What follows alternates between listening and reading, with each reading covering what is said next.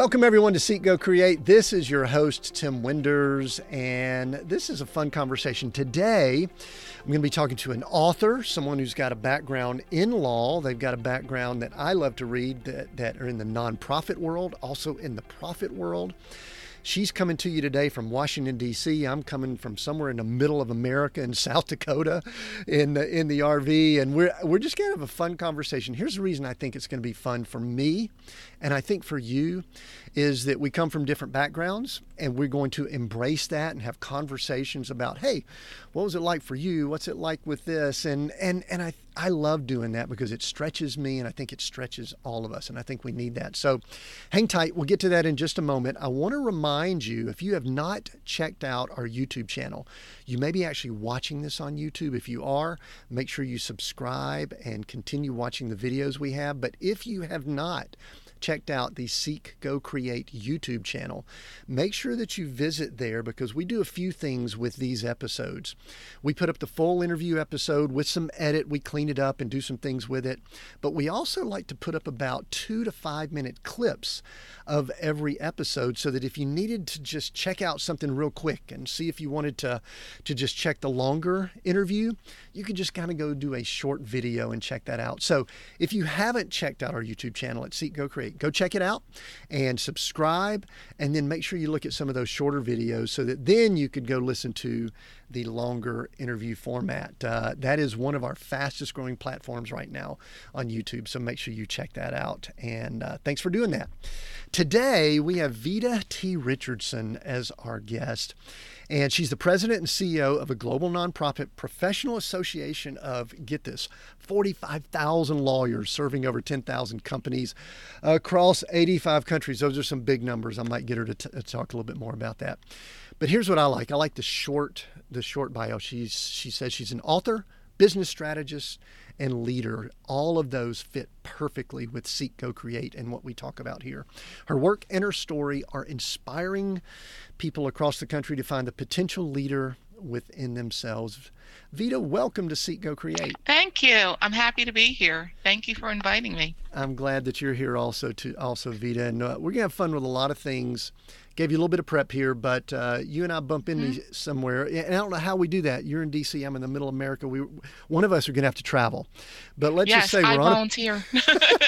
Let's just say we're on a plane or something, and we just strike up a conversation. I don't know anything about you. I don't know if it's business setting or whatever. And I just ask you what you do. What do you tell me? What do you tell people when they ask, what do you do? Yeah, well, I work in a nonprofit. We're dedicated to helping lawyers with education, with information, and the ability to network with one another. And it's a global group. So we're connecting people all over the world, all around the topics of law. All around the topics of law. Okay, so very cool. And the reason that would be intriguing to me is because as a business owner, this is going to get us started either in a fun way or an awkward way right out of the gate. Sometimes when I hear lawyers, I kind of go, oh, lawyers. Right. Well, I've got a background. Well, we've had real estate companies and all that, and it's like this love-hate. It's like, man, I love lawyers, but dang, sometimes they cause issues. So what's it like hanging out with lawyers? It can be very challenging. Well, fortunately, I used to be one, so sometimes I understand the pressures that they're facing a little bit better, but it's a group that always keeps you on your toes.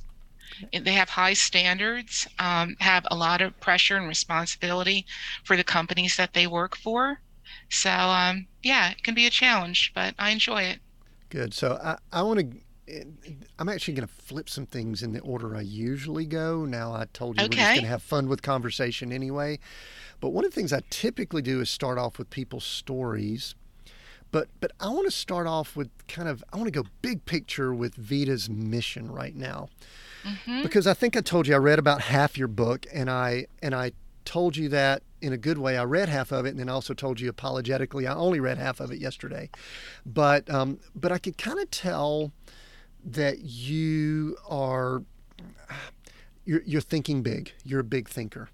So we're going to get into the book. We're going to get into your background. We love to talk about stories of overcoming and how we become who we currently are. But what's Vita's big mission? What's your big picture right now? What are you working towards?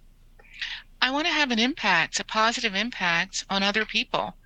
And that's because all my professional life, I've always been a person who was engaged in mentoring or reaching out, and someone was helping me.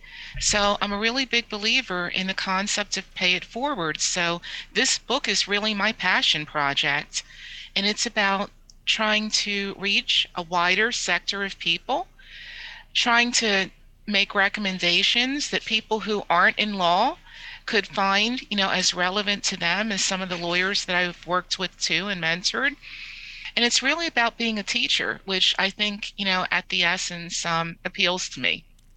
Yeah, both my parents were educators, and I recognized early on that I had that gene, teaching and coaching. Hmm. That's what I really love to do. So with that, because it's really interesting. I could have kind of agreed with everything in describing some things that I do and some things we do with the network here with Seek Go Create. What are Hmm. some things that excite you about that mission, and what are some things right now that maybe frustrate you about that? Because making an impact can be very frustrating. It can be for me. In fact, Yeah. I've been in a little bit of a mood recently. I hope I'm not too edgy on the call here, but I've been in a little bit of a mood here that we've got some headwinds with making impact, and maybe that's just some personal stuff. But Hmm. positives, some exciting things that you've got going on, and some things that's like, man, this is frustrating to me. Yeah, the most exciting thing is when someone is coming for advice. And I've always used the habits or the principles that I outline in this book as my structure for advising someone, for asking them questions, for helping them step outside of themselves to think of themselves or their problem a little bit differently.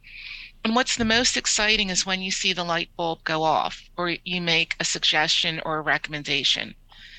So I can go on and offer an example if you'd like. Yeah, go ahead and give me an example. We are going to spend more time with your six in just a moment. I've got some Mhm. highlights and Okay. questions, so let's don't dive into that just yet. But go ahead with an example, and then I do want to hear what's frustrating you because there could be some similar things that I'm seeing that I'm kind of going, okay, this is kind of bugging me right now. Yeah, so the example is over the past weekend, I was speaking at a conference of women executives. And one of the women came to me because she had been toying with the concept of writing a book. But she was intimidated. She wondered whether what she had to say would resonate, widely. Was there an audience for her topic? And so we spent a little bit of time talking about it, and I applied the take stock. Where are you now? Where do you want to go? What's the gap in terms of information that you want to fill to help people look at things or look at themselves differently? So we talked about that, and talk to her about how to take a hand, how to get help with writing a book, that you don't have to sit necessarily at a blank screen and do it on your own. You can use a ghostwriter like I did. So we started to problem solve around it. And she went from kind of like intimidated, like, how would I ever do this, to seeing a light for how it could be possible. And I really get life off of seeing that light go off in someone. Yeah, and beautiful. So, what frustrates you about attempting to have impact in the world we're in today? It feels so big. There are so many problems and complexities and divides in the world right now that, you feel a little bit frustrated because yes, you're making an impact, but it sort of feels like one person at a time, and it feels like we just need to have um, a big mass connection. And so that's a little bit frustrating. Yeah, Trying to figure out how to really be impactful with some of the big problems that people are facing now. and it's interesting, as someone who I do some speaking, and obviously we have a podcast. We're attempting to do some things also, and getting people to think differently and just be more open and growth minded and all. It's kind of the same thing because what you said, I was sitting there thinking, said, okay, what a positive, how exciting. She made an impact. And you Hmm. probably made more of an impact this weekend than with that one person. But and I'm not saying you didn't talk to other people, I'm sure, because you're networking and all that, but that's the one that sticks in our mind. Right. And it's so interesting. This is like sort of a sidebar, but it's sort of related. My wife and I right now are doing a read through the Bible, and we're deep in the Old Testament, like deep in some of the ugly Old Testament stuff. And we sit here and we think about what would it have been like to be living in those times. And we wonder if maybe we are, it's kind of like there's so much going on that could get us down. Oh my gosh, yes. From, disease, right? And all the climate issues and war and, we could just go on, but, yeah, and even the nature of the place that you're in, Washington, D.C. And this doesn't matter which side of whatever people are on. It's just a very potentially exhausting environment. So in the midst of that, we have a conversation and we have an impact. And it nourishes our soul. It makes us want to keep going and all. And so with all that, we went big picture. I want to back up. And I want us to have a little bit of fun. And sometimes I use the word fun in a little bit different way, just so you know. Okay. I want to have a little bit of fun with kind of your story. And you share a lot of it in the book, but I want us to talk about it here because we are real big here at Seek, Go, Create with talking about success, but what does real success mean and what is our journey along the way? So let's back up, and we don't have to go over all of that because people need to get the book and read it. However, give the listener, myself, a little bit of how did Vita come to be? What was her growing up experience, and what were some significant things that happened along the way? Yeah, well, obviously, I've talked about my biggest influencers being my parents, but from the perspective that they focused on what's possible and to achieve what could be possible, what my responsibility is. So I grew up in a household where, there was just a natural sort of resilience and also very much a self-focus in the things that you can control. And really the only thing that we can control is ourself and our own reaction to all the things that might go on around us. None of us can, control the course of fate. We can position ourselves as best we can. We can deal with people who may be difficult, but we can't make them stop being difficult because everybody has free will, right? And so I grew up in a household where you really had a sense of personal accountability, in a household where it was clear to all of us what our jobs were supposed to be. So, my father, it was a very, traditional sort of home in that my dad worked, my mom stayed home and took care of the home, took care of us. That was defined as their jobs. And our job was to go to school, get good grades, and, not make a lot of trouble. So everybody bought into their jobs, and so I viewed it as my responsibility to perform at school as best as I could because that was the job I had been assigned, and I just accepted it. I didn't even think of challenging it. And my guess, especially knowing what your collegiate career and all that, my guess is you did well in school. Yeah, well, it was also because growing up, my sister and I went to a Catholic school. We were two of the only non-white kids in the school. And so we stood out. And our mother impressed upon us that you better stand out for positive reasons. You stand out because, your uniform is neat. Your book bag is tidy. You're doing your homework and you're getting good grades. But don't stand out because you're acting out or not listening to the teacher or standing out in any bad ways. So we felt that sort of responsibility as well. Yeah, that's interesting. And so one of the things I would love for us to just converse about, and I picked up on a lot of the tone in the book too, is I grew up in a different environment. I would have been on the flip side of those numbers that you just mentioned. I went to a public Mm-hmm. school, but everybody looked like me. Mm-hmm. Bunch of white kids in the suburbs of Atlanta, Mm-hmm.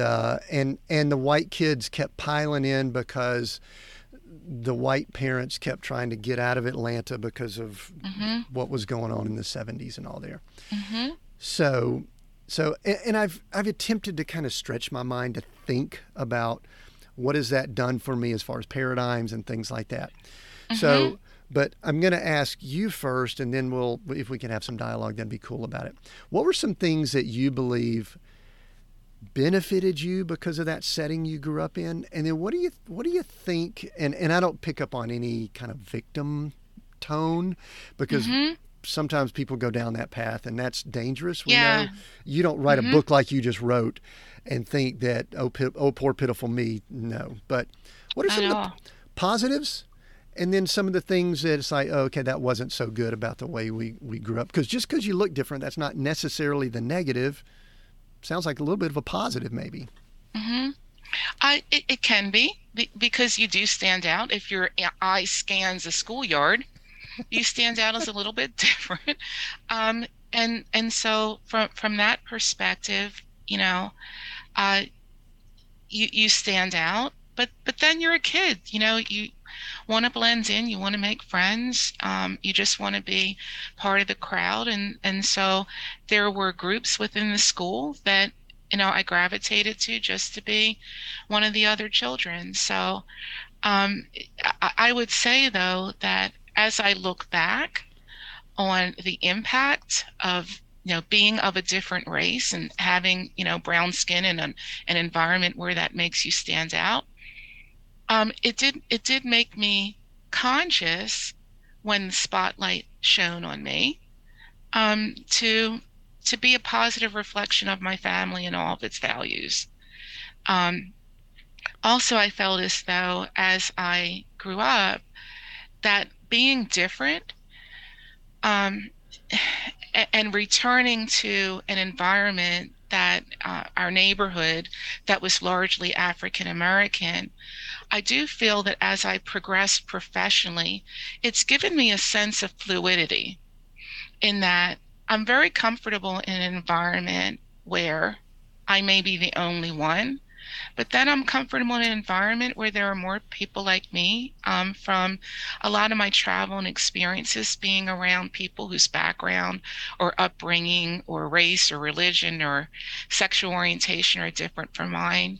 You get to have a lot more exposure, but that feeling that you have from having been different or standing out because of things that are really uh, just innate to you has for me made me a little bit more empathetic for people who may be in a situation of being an underrepresented group, in a society, whatever the majority might be. Right, right. So yeah, and that's good. And like I said, from reading and studying, it's like, okay, there is no poor pitiful me at all. I mean, this is like you own it, and you move forward with it. There's something you said earlier that was interesting about. I think we were talking about where we grew up or something like that, Mm-hmm. and it's interesting that is something. You were talking about what we can control and what we can't control, Right. and where we are and where we come from. There's a lot of that we just can't control. And I actually I kind of peg the scale of I like to control my world as much as I can.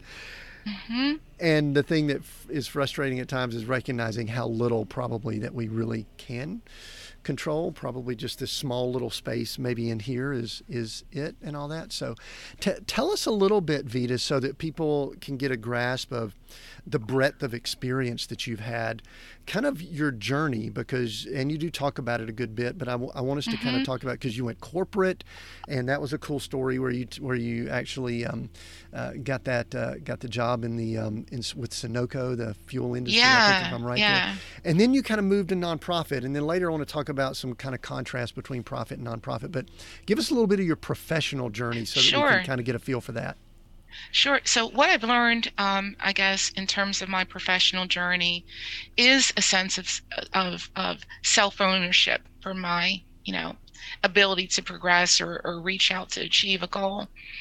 And so when I was in law school, I had a background in business administration. That was what my undergraduate degree was, business and management. And I really wanted to work in the field of corporate law. And my father had been a small business owner, so I, grew up watching him talk about his business and run it. And my dad was the type of guy that offered you two choices that he thought were, what you should be pursuing. If you were good in science, you should pursue, and math, you should pursue a career in medicine. And if you're good with words and English, go become a lawyer. And he would talk up those two choices. And so I kind of gravitated to law and thought about combining it with business and wanted to work at a corporation as an intern or law clerk for a summer experience. And at the school where I was going, there weren't any corporations that were coming through interviewing. So I decided, this is back in the pre-internet days. So it was days that it took quite an effort. I had to go to the library, look in a book, copy down addresses of companies and the names of their top lawyers and write to them, paper mail, and wait for them to write me back. We just lost. So We have some of our audience that are going, I don't even know what they're talking about. What's snail going mail, on? right? It's actually like you put it in an envelope. You put a stamp on it. There's a stamp thing that you put on, Exactly. and you put it in this box, and it just magically And you would appears. just mail out multiples of them. So, I mailed out lots, tens and maybe hundreds of letters to different corporations, seeing if there was an opportunity for me to work with them over the summer. And all I got were rejections. But by talking about it, I heard that Sunoco accepted interns for the summer. But by the time I wrote to them and they received the letter, through the postal mail, all the positions were filled.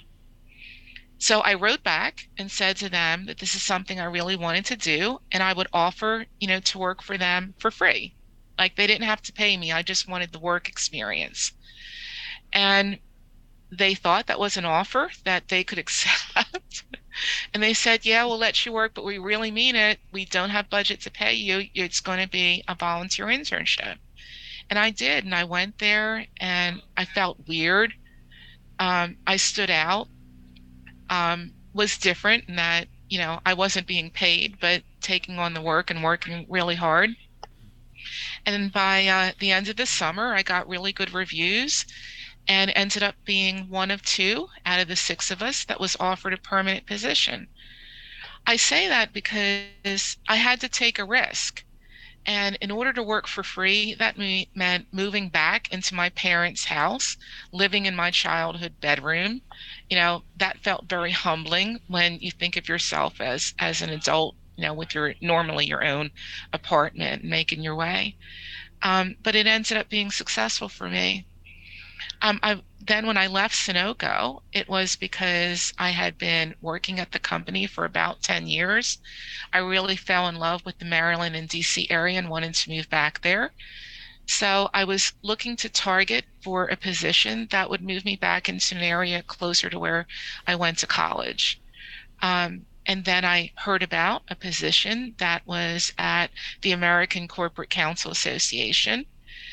Quite a different experience moving from a big, Fortune 100 Sunoco, big company, energy company, 30,000 employees, to a nonprofit of about 30. But it was to practice law and work on resources for lawyers, another bar association. So I was interested in the job and had the good fortune of the general counsel who had been involved with the association and founding it, saying to me that, well, it's a very different situation. It's very different from the type of law that you're doing. But if you want to try it, go ahead and give it a try. If you don't like it, you can come back, but you only have 2 years to make that decision. So that was another risk for me, and it worked out well. 2 years passed, and I wanted to stay. And I've been working in nonprofit, associations ever since. Yeah, that's so. And the reason that I like that, and you're kind of incorporating some of the principles in here, which is the taking risk, which is something that I like. But what is it? There is a big difference between that for profit big corporation. I worked for Bell Oh South yeah. Corporate. I worked for Bell South Corporation coming out of Georgia Tech for about 9 years, and then Hmm. I started my own company and we started doing our own businesses. There's a big difference between those two, but there's a big difference between that for profit and nonprofit. For the person that's never made that type leap, give a little bit of pros, cons, differences between the two, just so we can kind of get Yeah. educated on that. I think that'd be valuable. The difference at a big company like Sunoco, it's so resource and people, heavy. And so I don't know if you need a whole lot of things photocopied or if you need technical support, there are people to come and do it for you. But when you move to a nonprofit of 30, you better learn how to climb under the desk and be technical support, for yourself because, the organization is a whole lot smaller. So there aren't as many people that you can call when you experience problems. So it really forces you to have to learn to navigate and figure it out on your own. Yeah. Did you like wearing a lot more hats? Because I do Yeah, it agree. was a You're very, in a large corporation, and it's just like you just stay in a one lane, sometimes one cubicle, and you stay there and right. don't move. Yeah. And you have a role in the big corporation. I had a role. I was doing corporate securities contracts, transactions, financing. If there was a people issue, like an employment issue, there was someone else who had that expertise that would go to. So you had a lane and you stayed in it, and other experts addressed other things. Well, when I moved to a nonprofit, sometimes they might want help, or have employment related issues or a contract, or in the case when I went to the nonprofit, they were about to move, so they were renegotiating, their lease of space, of office space, so I got involved in that. So there was an opportunity to really impact the organization in so many ways that you don't when you're in an organization that's so big that you're given an assigned lane. And I took to it. I liked the entrepreneurial aspect of it. I liked how quickly things moved because in a bigger organization, there's a lot more thinking and almost analysis paralysis sometimes that you don't have time for. At a smaller organization, you have to be a lot more nimble.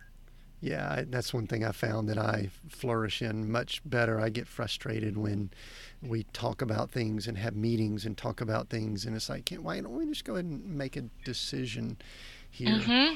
So, one of our kind of sub taglines here, Vita, is this aspect of redefining success, and we talk about success sometimes in a little bit different way, and in the world out there, I'm kind of pointing for those that may not be able to see. I'm pointing outside my RV where I'm sitting right now. In the Hmm. world out there, success is often defined by how much money you make, the cars in the garage, the houses, stuff like that. And there's Hmm. nothing wrong with all that stuff. Hmm. However, we like to dig a little deeper here. And we found that a lot of times success is redefined when we go through what some may call a failure or a challenge, or we're upended, or something does not happen like we thought it would. What are some examples along your way, in any time along your path, where you've Hmm. kind of had to redefine what success looks like? Obviously, leaving a for profit for nonprofit may be one, but anything else that you've kind of like going, oh, you were reeling or challenged and said, okay, success might look different than I thought it did. Yeah. Well, I will say that I agree with you. Sometimes you can get caught up on this treadmill, right? Running, running, running, running. When I made the decision to move to Washington, D.C. and leave big for profit and, all the benefits and compensation, that come with it, it was to take a pay cut and go to work for an organization that was much smaller and more entrepreneurial. So that's what causes you, when I got to the 2 year point where I could make a decision to go back, within that short period of time, what kept me going, even though you've given a lot of the, financial trappings or such, was just the work that I was doing. And the more immediate impact that you see for the work that you do. I also had more time to mentor people, which is something, that I enjoyed. So you had time for other things in life that give you joy or a sense of fulfillment. And I think that's what we're all seeking ultimately, or that we all get around to that eventually. That kind of goes back to something you said even at the very beginning, that example you gave of someone that was impacted by some things you said. So obviously, this mentoring role that you have is important for you. At what point did you recognize that I call it, you have the gene? I just wanted to be a coach. From the time I was a kid, both my parents were educators, and I went a different direction but I've always come back to kind of coaching. So they're related but cousins. When did you recognize I really should be mentoring other people?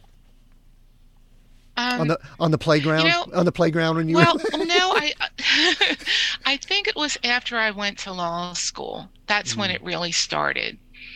And it's because all up until that point, I was striving, to get a college degree, to take the LSAT, to place high enough that I could get into law school, to do well in law school, to graduate, to pass the bar. It was always like there were so many rungs. Well, when I finally was all grown up and had achieved that professional objective, at least, I tended to encounter people who were trying to find their way along a similar path. And I felt like I had something to share and some encouragement to offer that, I will say that I was a good law student. I wasn't the smartest in the class. You won't see my name at the top in terms of having graduated with honors, but I was able to find myself to jobs that I enjoyed and to be satisfied and fulfilled with it. So I would encounter other people who would say, well, I don't know if I could get into law school. And I would say, well, yes, you can. Here are some advice that I have in terms of how you go about studying, how you go about applying, how you present your credentials so it's more attractive on an application. So I just started giving people advice. And so you help someone, sometimes they would say to someone else, oh, you should talk to her. Well, I was very complimented by that, because finally you feel good. You're at a point where you really have something to offer, where up until that point, it was all about me looking to others, oh, help me find my way.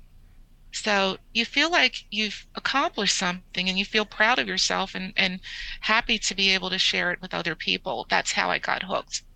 So But I've also been a beneficiary of so many people investing in me. So one of the things I've learned that I talk about in the book, in the chapter Take a Hand, is all about both being humble enough to admit when you need help and ask for it. And the higher up you perceive yourself as going, or the more that you achieve in terms of professional success, the harder sometimes it is to admit, hey, I need somebody to help me. And then to take the step to articulate where you're struggling or failing, to have someone invest in you. So you have to have more of a humble spirit that way to let people invest in you. But the interesting thing, Tim, I found is that when you are a net giver and you spend more time thinking about the people that you're going to invest in and help, you develop a muscle memory for problem solving that helps you navigate your own problems so much quicker and easier. Because when you've counseled someone on how to get that next job, when it's your turn, you've thought through a lot of you can almost turn the advice around and have a muscle memory for yourself. And that's the benefit. You're benefiting from the advice that you're giving other people. And so that's one of the things I like to spotlight. It's better to be a net giver. Yeah, I like that term, net giver. I'm not sure that I've heard it that way, because I was thinking about what happens with people when they isolate. And I think that happens in all. I think some people reach levels of success where they isolate themselves from others and they don't turn around and give back, or even remain humble to ask, because I'm not sure that anyone knows it all. even though No. some people seem to act like they do. And anyway, but I love that. When you mentor, is it formal? Do people come to you? Do you just interact with people and say this? Because you mentioned something at the beginning. It bells went off in my head. You said that someone came to you at that conference this last weekend. And to me, that's one of the big differences. At times, I will attempt to impact people that aren't coming to me. And I Hmm. think that can be very frustrating. Someone came to Yeah. you. So do people come to you and say, hey, Vita, can we interact? Or do you identify people within your organizations that you work with? Or how does that work? And then we're going to dive into the book here in just a few minutes. Yeah, it's a combination of both. At the event where I was, there were a number of, women leaders, and they knew about my book because it was, part of the conference agenda and it was featured. So I also believe that one of the things that I'm fortunate that people tell me is that I'm come across very approachable. I'm the type of person that walks into a room and I smile at people or notice the other people who might be in the space. And that tends to disarm people. It tends to make people sometimes a little bit more curious. And you just sort of have non-verbal cues and signals that it's okay to come up and say hello, that you're not trying to put up an artificial barrier between you and the people that you may be speaking in front of, if it's an audience or in a smaller group setting, that, you're open to hearing about them and sharing. Yeah, that being inviting is so powerful because I think a lot of people go around, and I use the analogy when I used to teach this in corporate of it's almost as if a lot of people have this block wall in between them. I'm kind of making this my hand Hmm. like where we are here on the Zoom. Hmm. And I think part of my role, it sounds like your role, you consider it the same, is to lower those barriers as much as we Yes. possibly can so that if Vita and Tim need to do some business together, if we just need to encourage each other, uplift, whatever, those Hmm. barriers aren't there. And unfortunately, what we see, I think, in the world is there's just a lot of barriers between people, and Yeah, we need to bring them I down. agree. I agree. And one of the ways that, you can just signal that you're interested in people is really looking them in the eye and listening. I'm in a town like Washington, D.C., and so there are times when this town can be quite superficial. And although I live in the D.C. metropolitan area, I'm not of or from this area. I grew up in a place where people say hello, look one another in the eye, have a conversation, and aren't like looking over your shoulder to try to see if there's somebody better who's going to come along. And so all you have to do is experience that one time when people look through you like you're not even there. And for someone like me, it's like I don't ever want people to feel that way because of how I've treated them. Mm. So part of the reason why perhaps I've had such wonderful opportunities to have genuine conversations with people is because I'm interested and I pay attention to them. Mm. Something as simple as that, right? Not look through somebody. Right, Vita. So somewhere along the way, Vita woke up and said, I'm going to write a book. I need to put some Mhm. of my wisdom. I've been mentoring. I've gone through these experiences. What provoked, or what was the catalyst for that? I'm always intrigued by that when I have authors, because I think back on what provoked me to write. And what was it with you? What was it that you said, you know what, I need to Yeah, share? thank you. Well, it was because I've talked about these principles. So I have a very externally facing role. And I get invited in, speak to this law student group, speak to this other association, speak to, it was a women's executive leadership forum. And so when I do, and I talk about these principles, I've had people come up and say, oh, I was trying to get down what you were talking about, and you were talking, I couldn't write fast enough. Do you have an article? Have you written it down? Do you have a book that I could read to delve in a little bit more? And I'm like, no, here, take my card. If you have questions, just be in touch with me. So this is how I reach out. And then, the number of people that I speak with or might seek advice would multiply. Um, And so when people would ask me, I think, I don't have time to write a book. I'm not a book author. How would I even do that? I'm scared of that blank screen and how you would get started. And so I would just say no and then offer them something else, like, give me a call. And so at one point, I was being interviewed by a blogger, about these principles, and someone who is a fantastic writer and has written books. And she validated me by saying, I really do think you have a book here, and I think you should pursue it. And that validation from someone who is an expert made me feel encouraged, just that little boost. And then when the pandemic hit, I was approached, by Forbes about the possibility of becoming one of their authors. And because of that validation I had received, it made me listen and think about it. And her encouragement helped me to potentially see myself in a new light. But I was smart enough, I needed help. So thankfully I had a ghostwriter. And you know what? And I have never seen someone who allowed their ghostwriter to write the foreword. That was fascinating. So I'll let people, we'll leave that as a tease for people to check that out. But I wanted to read something real quick here. The title of the book is Take 6. And we're going to look at the 6 principles here in just a moment, or habits. And the subtitle is interesting to me. I want to read this because it's got some big words here. Sort of big words, but I'm not talking about big words hard to say, but big words that mean a lot. Essential habits to own your destiny, overcome challenges, and unlock opportunities. That's a big subtitle. Mm-hmm. And yeah. there's a lot there. And so I'm going to layer it with a question.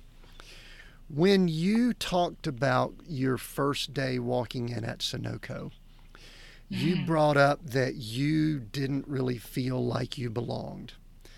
And as someone who's just written, there's a lot of books out there, Vita. There's a lot of people that have written stuff, and a lot of people that have written good stuff. Excuse me. I've recently gone through this, and I'm just curious if you had this thought ever. Does the world really need another book with essential habits or something like that? Did you ever go through that at all when you were going through this process? Sure, I had self-doubt. Yeah, of course you do.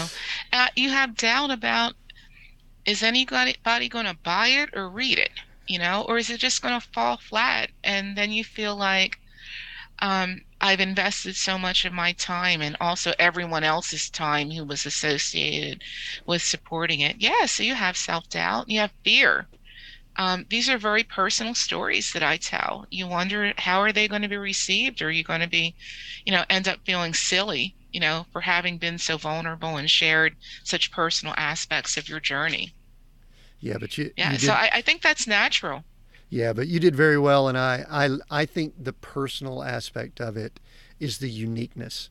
That's the unique part, is that no one can have the experience that you've had as you. Yeah, and so I think it's this way in terms of how I look at professional settings. I don't look at it as I deserve this. I look at it as I will earn this, right? So when you have that now, what do we deserve? We deserve to be treated with respect. That's number one. We deserve to be treated with kindness, not for people to be unkind or mean or degrading or all the negative things that we could say. So we owe one another respect for each of our humanity. That's what we deserve. But we don't deserve this job or that job. We earn the right to have it.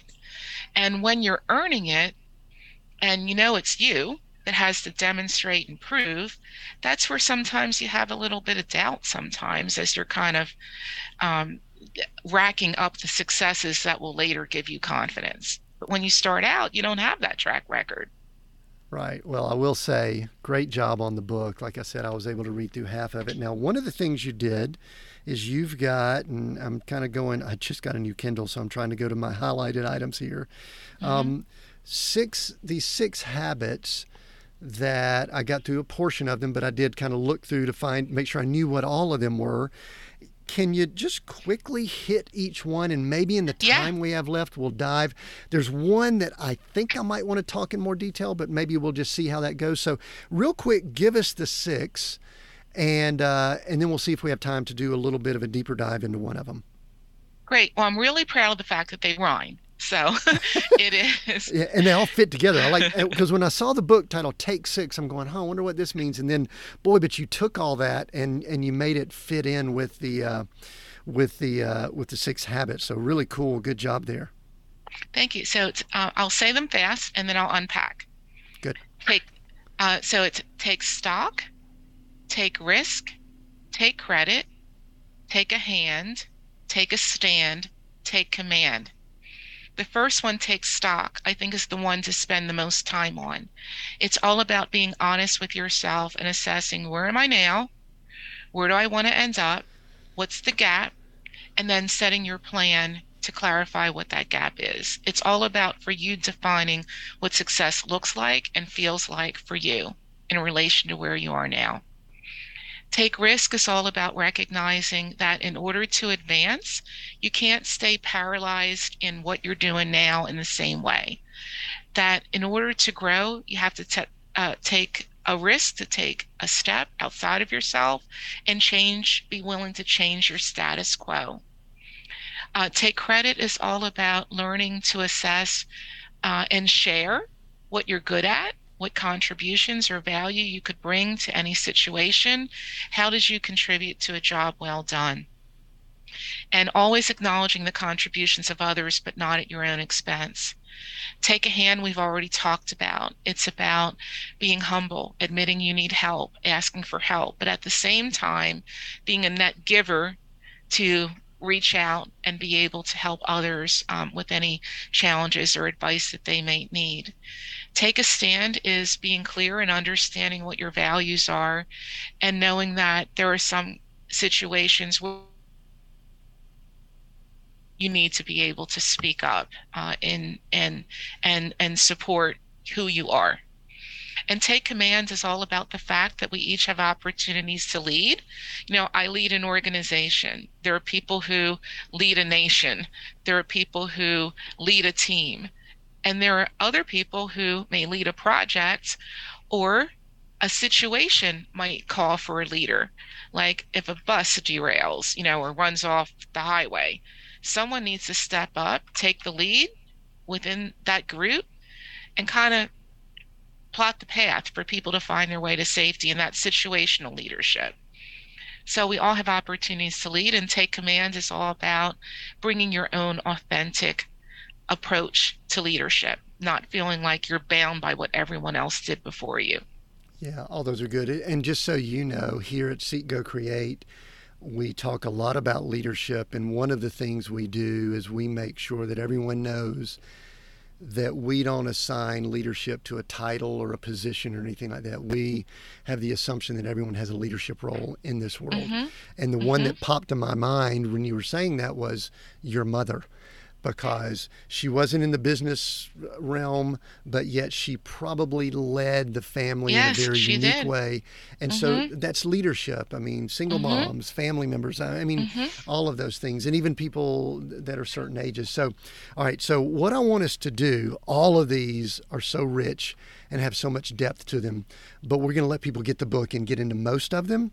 There, you said, and I totally agree, because self-awareness and understanding who we are is foundational. So I'd love for us to take a couple of minutes to talk about that one. And if we have time, I want to talk about risk. There's something that I want to circle back to that we talked about at the very beginning that I want to tie together with risk. So let's talk about taking stock and what people need to know about themselves to get this process started and to really be able to succeed. Yeah. So there is a free resource on the website for the book, take6habits.com, that in a professional, if you're looking at it from a professional standpoint, some tips that you can use to take stock. So if you aspire to a different position or a certain type of job, then measure, what are the educational requirements for it? Does it require special training or skills that you may need to acquire? What skills do you already have that would lend themselves readily to that position?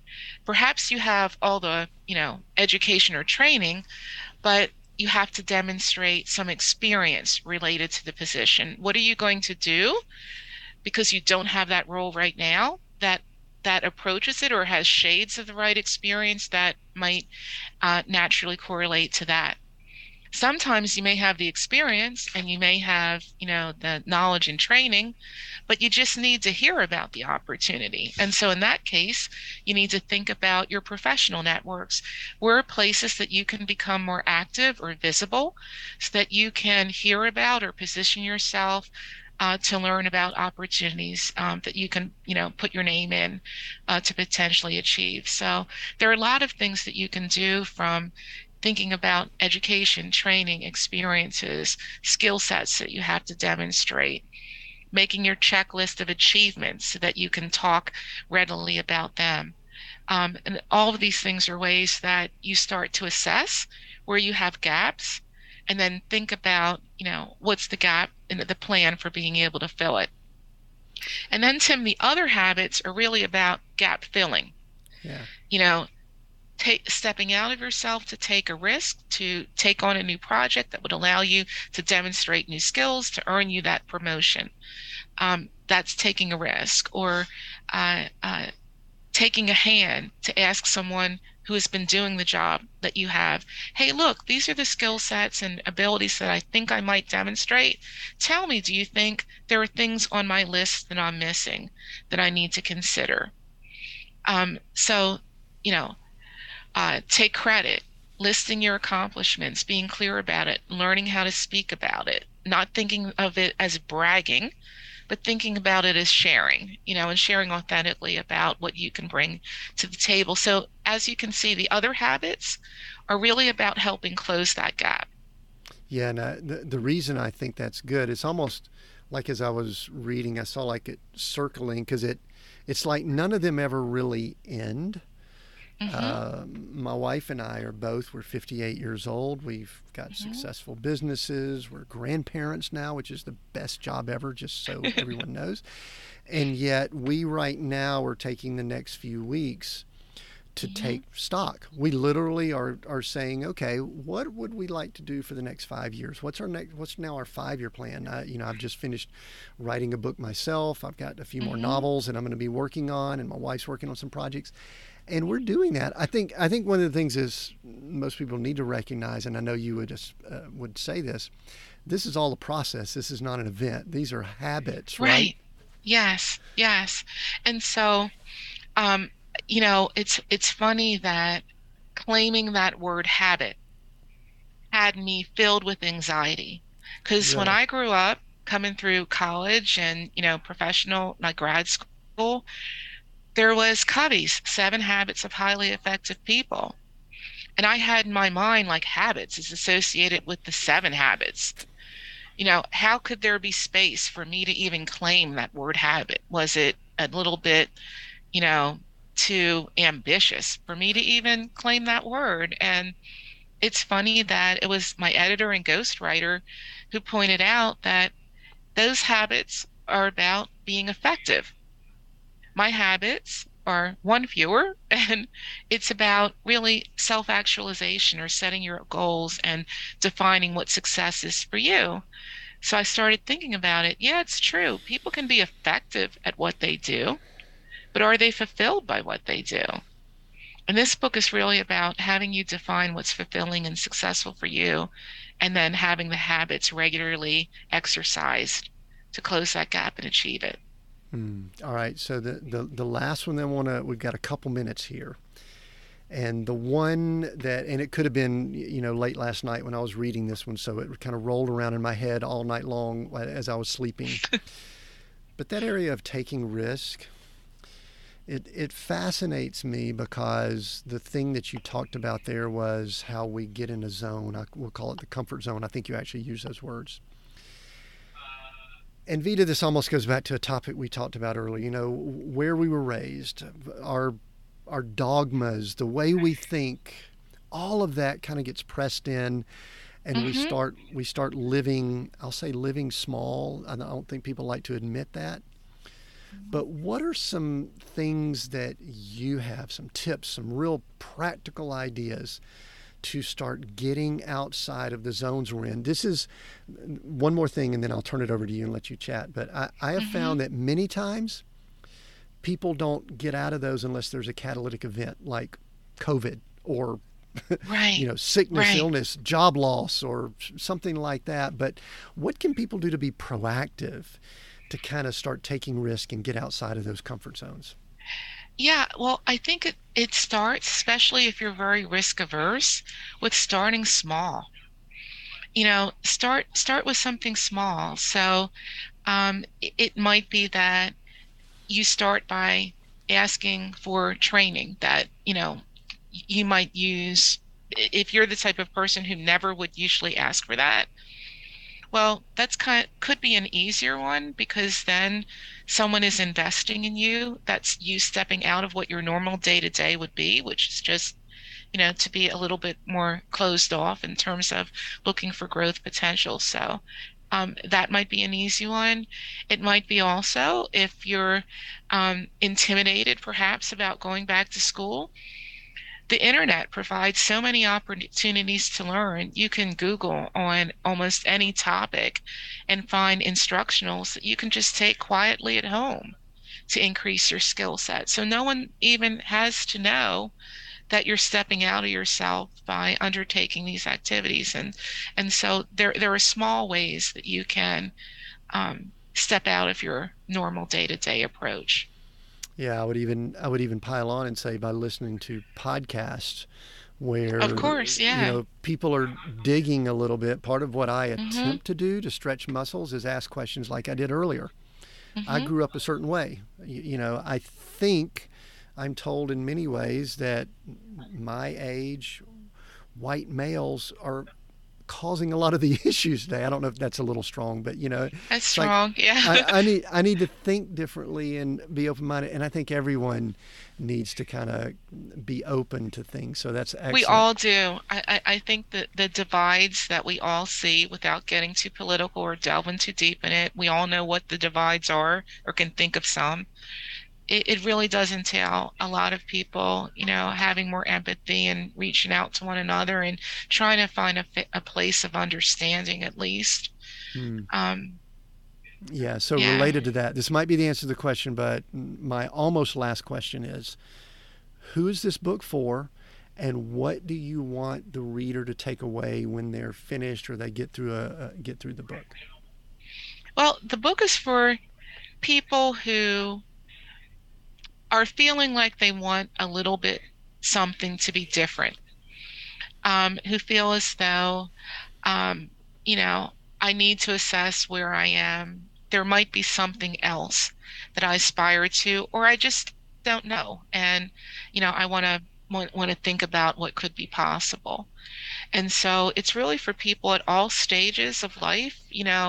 I've been told that the habits in the book are good for someone starting out. And certainly I apply them, and I've been working now for 30 years in different professional capacities. So these are the habits that I still use to this day, as a 30-year-old, or 30, not 30-year-old, I wish, but 30 years in law and business. Right. Yeah, and I think we're close in our range there. So we got a little bit of experience, but we got a long way to go too. We're just getting rolling here. So and what's the takeaway? What do you want the reader when someone reads this? What would you like someone to run up to you at a conference and say, "I read your book and blank"? They read the book. They thought about the principles or habits, started to regularly apply them, and it made a difference to them. Even greater would be that they share it with someone else, because that is the whole net giver sort of philosophy. Yeah, I like that. So take 6 essential habits to own your destiny, overcome challenges, and unlock opportunities. Vita, where can people get in touch with you? Where do you want them to connect with you? And I think you mentioned a website earlier. It'll be in the Yes. notes. Our people that do our notes, it'll be there. But for people that are listening in audibly, where do you want them to go? And is there another place that they could connect with you? Sure. They can connect through the website, which is www.take6habits, all spelled out in words.com. And then my LinkedIn is there as well. So connect with me via LinkedIn, and, that way we can keep in touch with one another, and I can also see what others are interested in.